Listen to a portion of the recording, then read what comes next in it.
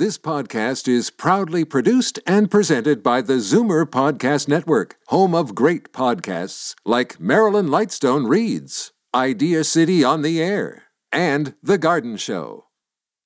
You're listening to an exclusive podcast of Fight Back on Zoomer Radio, heard weekdays from noon to 1. Now, Fight Back with Libby Znaimer on Zoomer Radio. Good afternoon and welcome.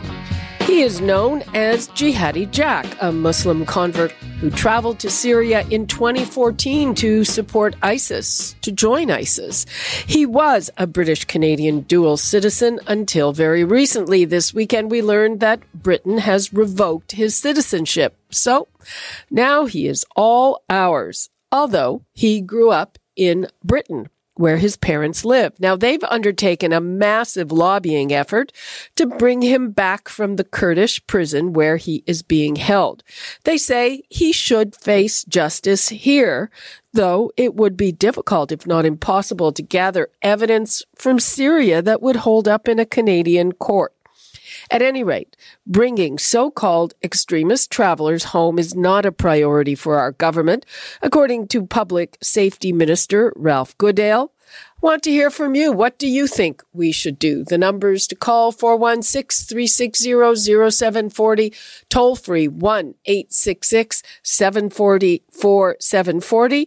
And right now we bring in Phil Gurski, who is the president and CEO of Borealis Threat and Risk Consulting,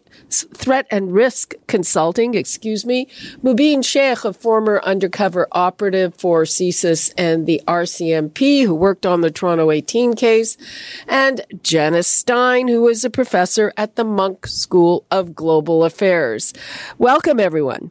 Hi, Libby. Hi, Libby. Okay, let's start with Phil. So does this show that did Britain pull something on us without notice? What's your take on that? Well, it certainly sounds as if the minister was blindsided by this. He expressed his disappointment. The fact is, Libby, that I personally disagree with citizenship revocation in cases. Britain doesn't, and in fact, it has already done that in several cases in the past. So there is precedent for the Brits, but it certainly sounds as if they didn't let us know they were going to do this. And to be honest, I don't know what was going on between the two countries with respect to this case and how to handle it. But it looks like Canada was left in the dark, to say the least. Janice? Yeah, what it seems like here, Libby, it's no big surprise right now, given the shambles of a government that is in Britain, that communication breaks down. It really is not business as usual in the UK.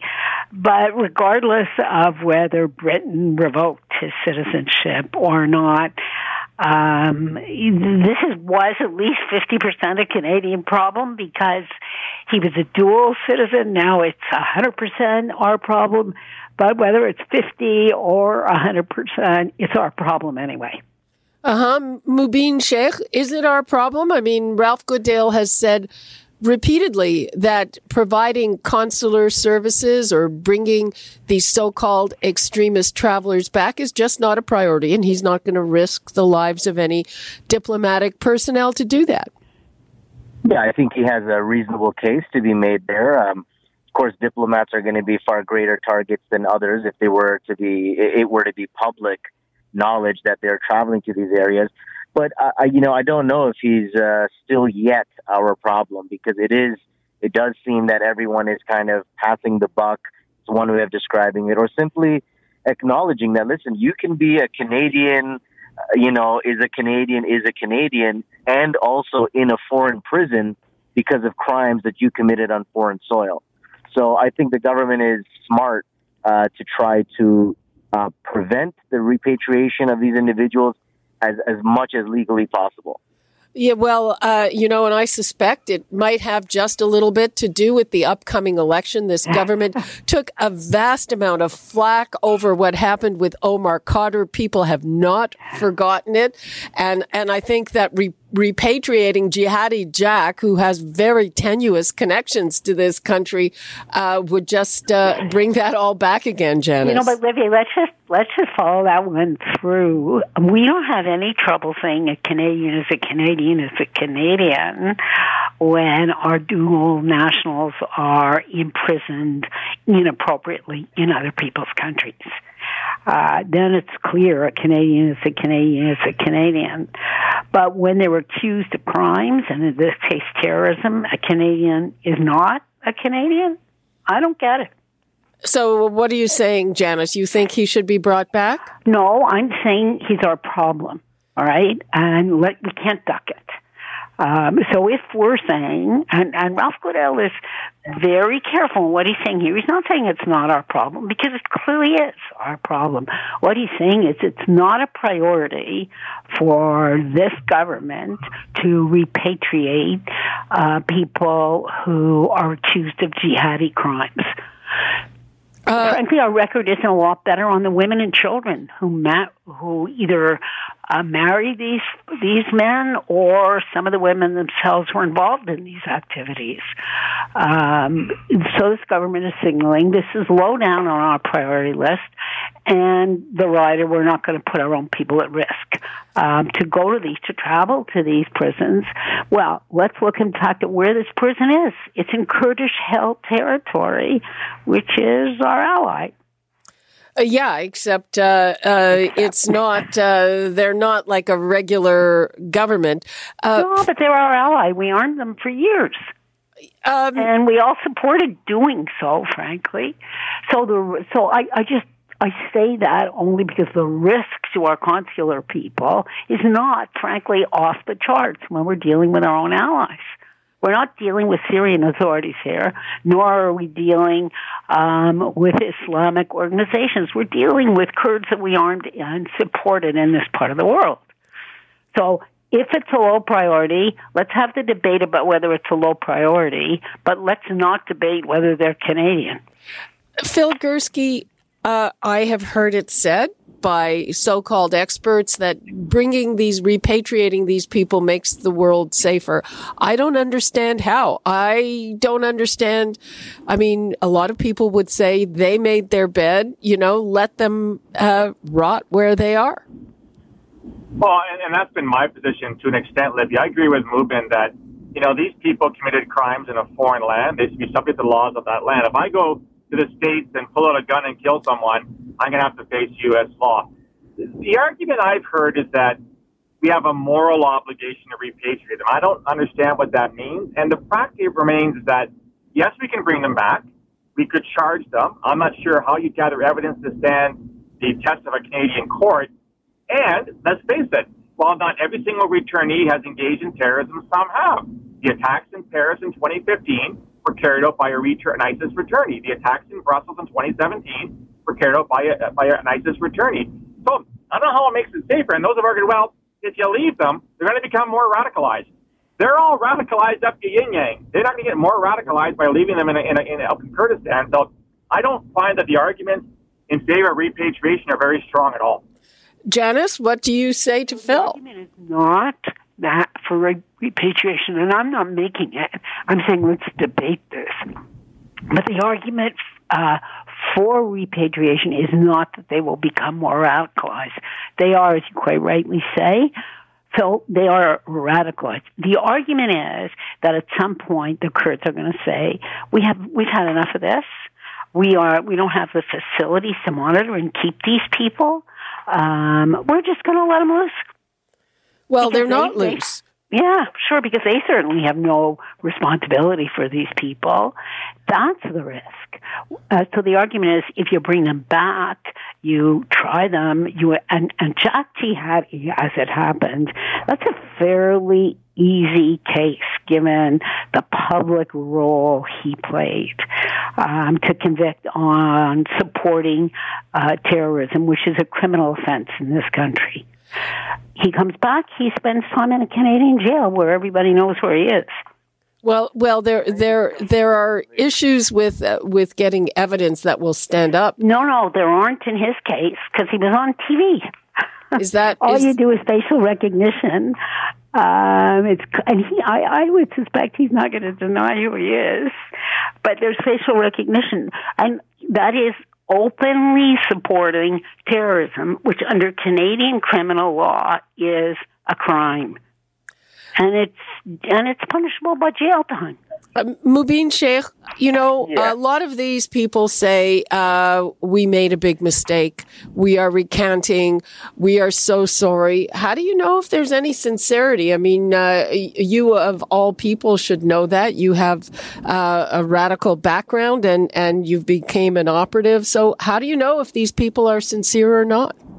Yeah, the reality is you don't know. And I mean, even in my case, while I was a teenager, it was a long time ago, I never engaged in violence, right? I don't have blood on my hands.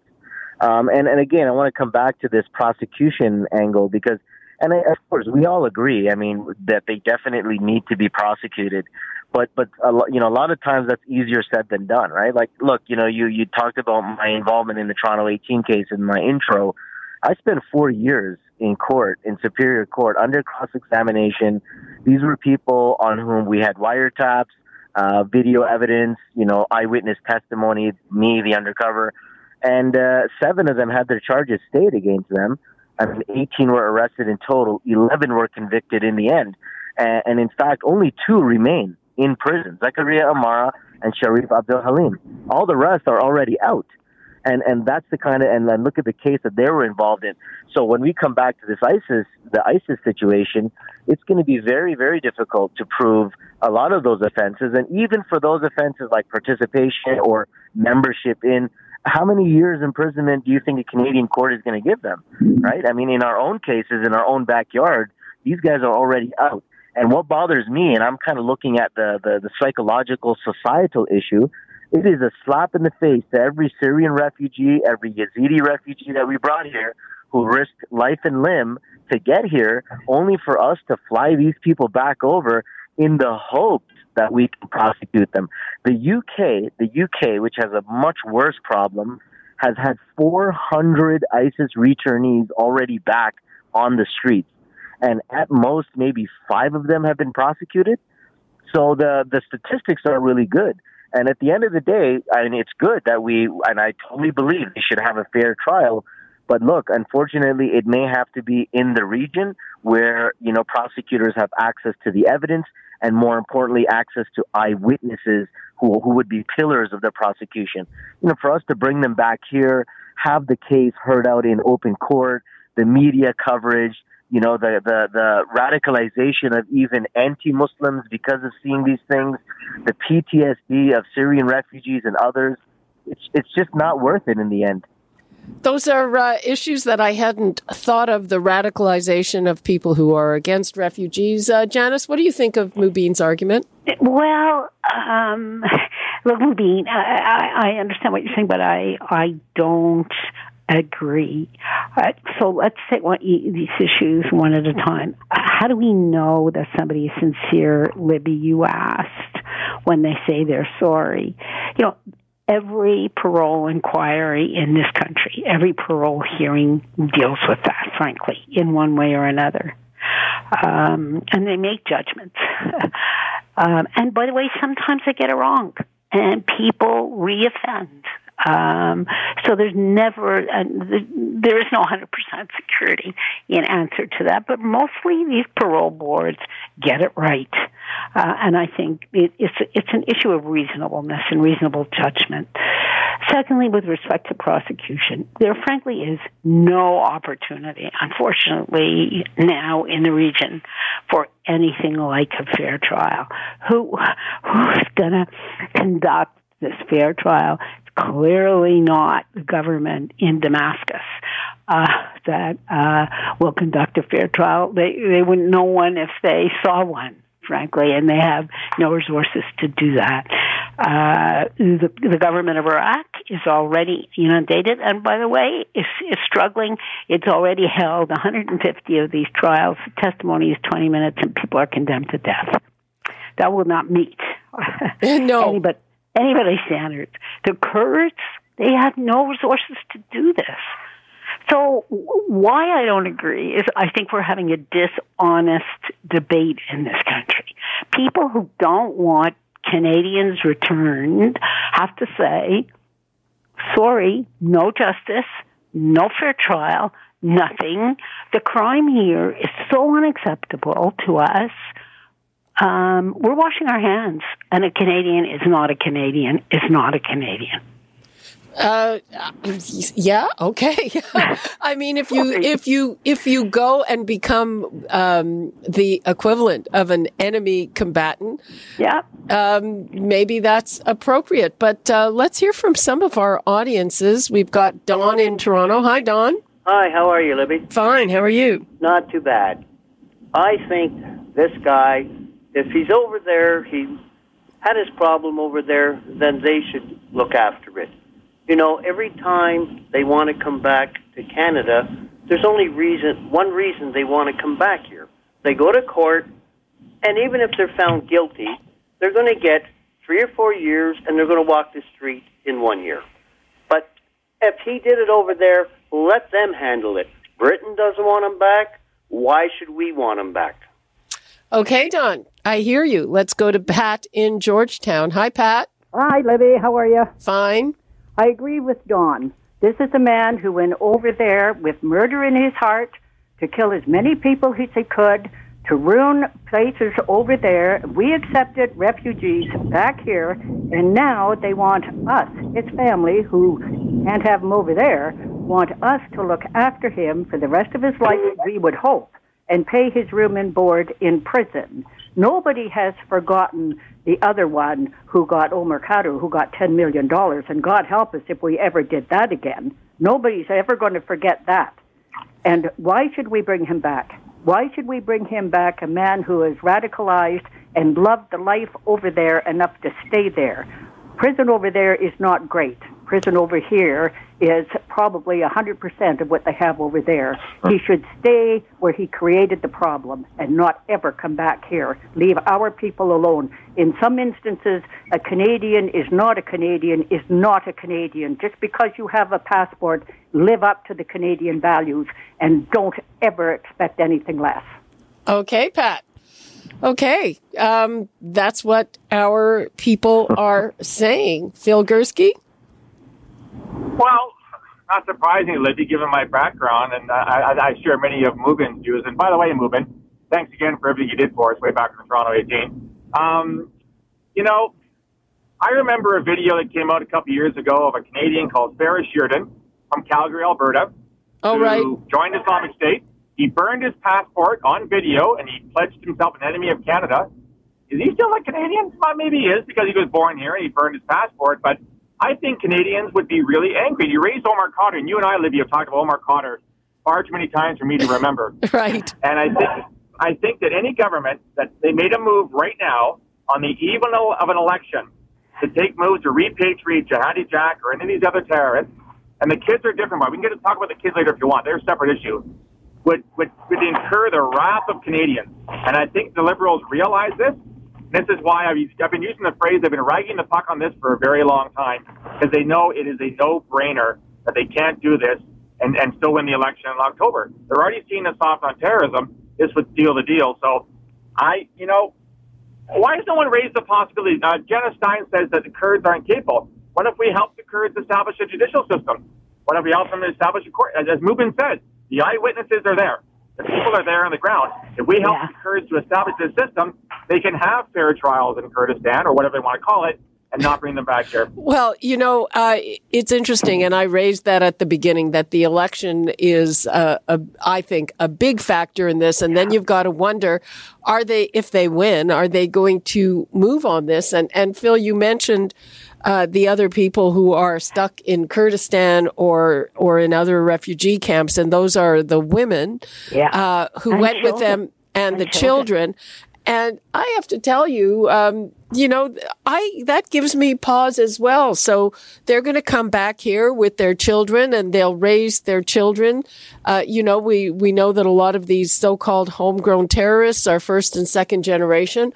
They're going to raise their kids with the same worldview potentially, and that will pose a security risk, in the future. Again, to come back to the issues, and I really appreciated Pat's call, because she said, oh, right, a Canadian is not a Canadian, is not a Canadian. So if we're saying that people who join terrorist groups abroad, of the right or of the left, it really doesn't matter. If they commit acts of terror, then we're done with them. And it doesn't matter whether they burn their passport, we're burning their passport for them. That's a position about which we can argue, but it's honest, and I really appreciate it. To come to Phil, your point about a fair trial in Kurdistan, there is no Kurdistan. And in fact, as you know, it is more at risk now than it's been over the last several years because of the government of the president of Turkey, Erdogan, who is negotiating to limit and circumscribe that territory. And this is a moment fraught with peril for Kurds. There's zero chance that the Kurds now or in the future can do anything like a fair trial. So what we're really saying here is no trial, no judicial process, no investigation. These people are alleged to have committed terrorist acts. That's enough by Canadian standards. They're gone. Well, can I just jump in and say that, I think the Kurds are, somewhat capable. They've been doing a lot more than even some nation states in that regard. But look, I'm thinking back to this idea. It's almost like this arrogance that we're coming at this with, saying, oh, no, we're not going to accept your jurisdiction, your claim, like the Iraqi government is, claiming that they have legal jurisdiction. ISIS was an Iraqi group. The Iraqi government has legal jurisdiction to try these individuals. And if you kind of see it in that, sovereignty-based system, United Nations, whatnot, maybe at best we're trying to think solutions, right? Maybe, observers and trial to ensure the fairness of trials in Iraq is an option that could be done.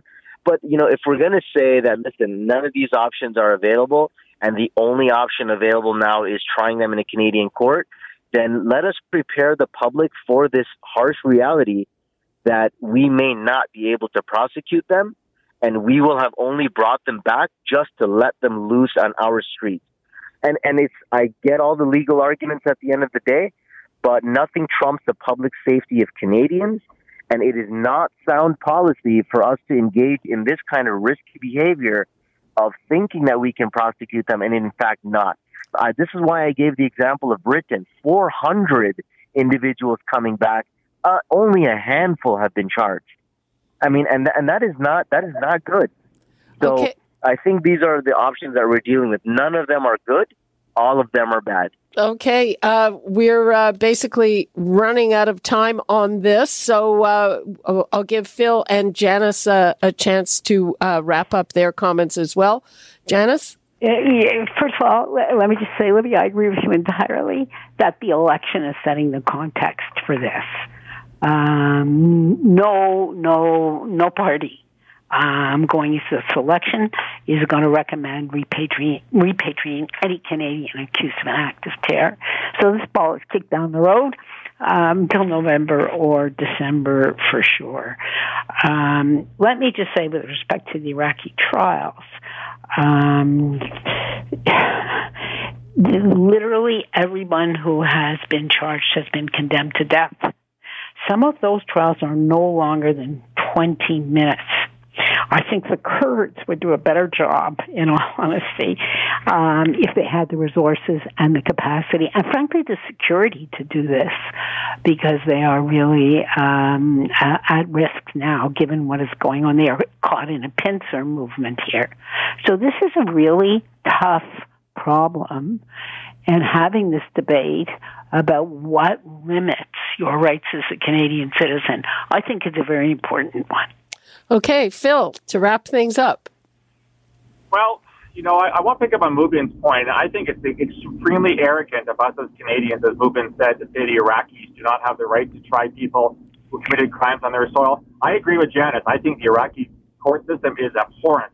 I think the trials are too quick, that they're not fair, etc. But who am I to tell the Iraqis what they can and cannot do with people who commit crimes on their soil? And my last word, Libby, if you don't want to go through the Iraqi court system in a 20-minute trial on the death sentence, don't become a terrorist in Iraq. Simple as Good that. advice. Excellent advice. We have to go. I'm sure we will be revisiting this. People, if we couldn't get to your call, Free for All Friday coming up. And who knows, we may get to it before. And right now, thank you so much to Janice Stein, Mubin Shaikh, and Phil Gurski. Thanks, guys. Thanks, guys. You're listening to an exclusive podcast of Fight Back on Zoomer Radio. Heard weekdays from noon to 1. You're listening to an exclusive podcast of Fight Back on Zoomer Radio. Heard weekdays from noon to 1. You're listening to an exclusive podcast of Fight Back on Zoomer Radio. Heard weekdays from noon to 1. This podcast is proudly produced and presented by the Zoomer Podcast Network, home of great podcasts like Marilyn Lightstone Reads, Idea City on the Air, and The Garden Show.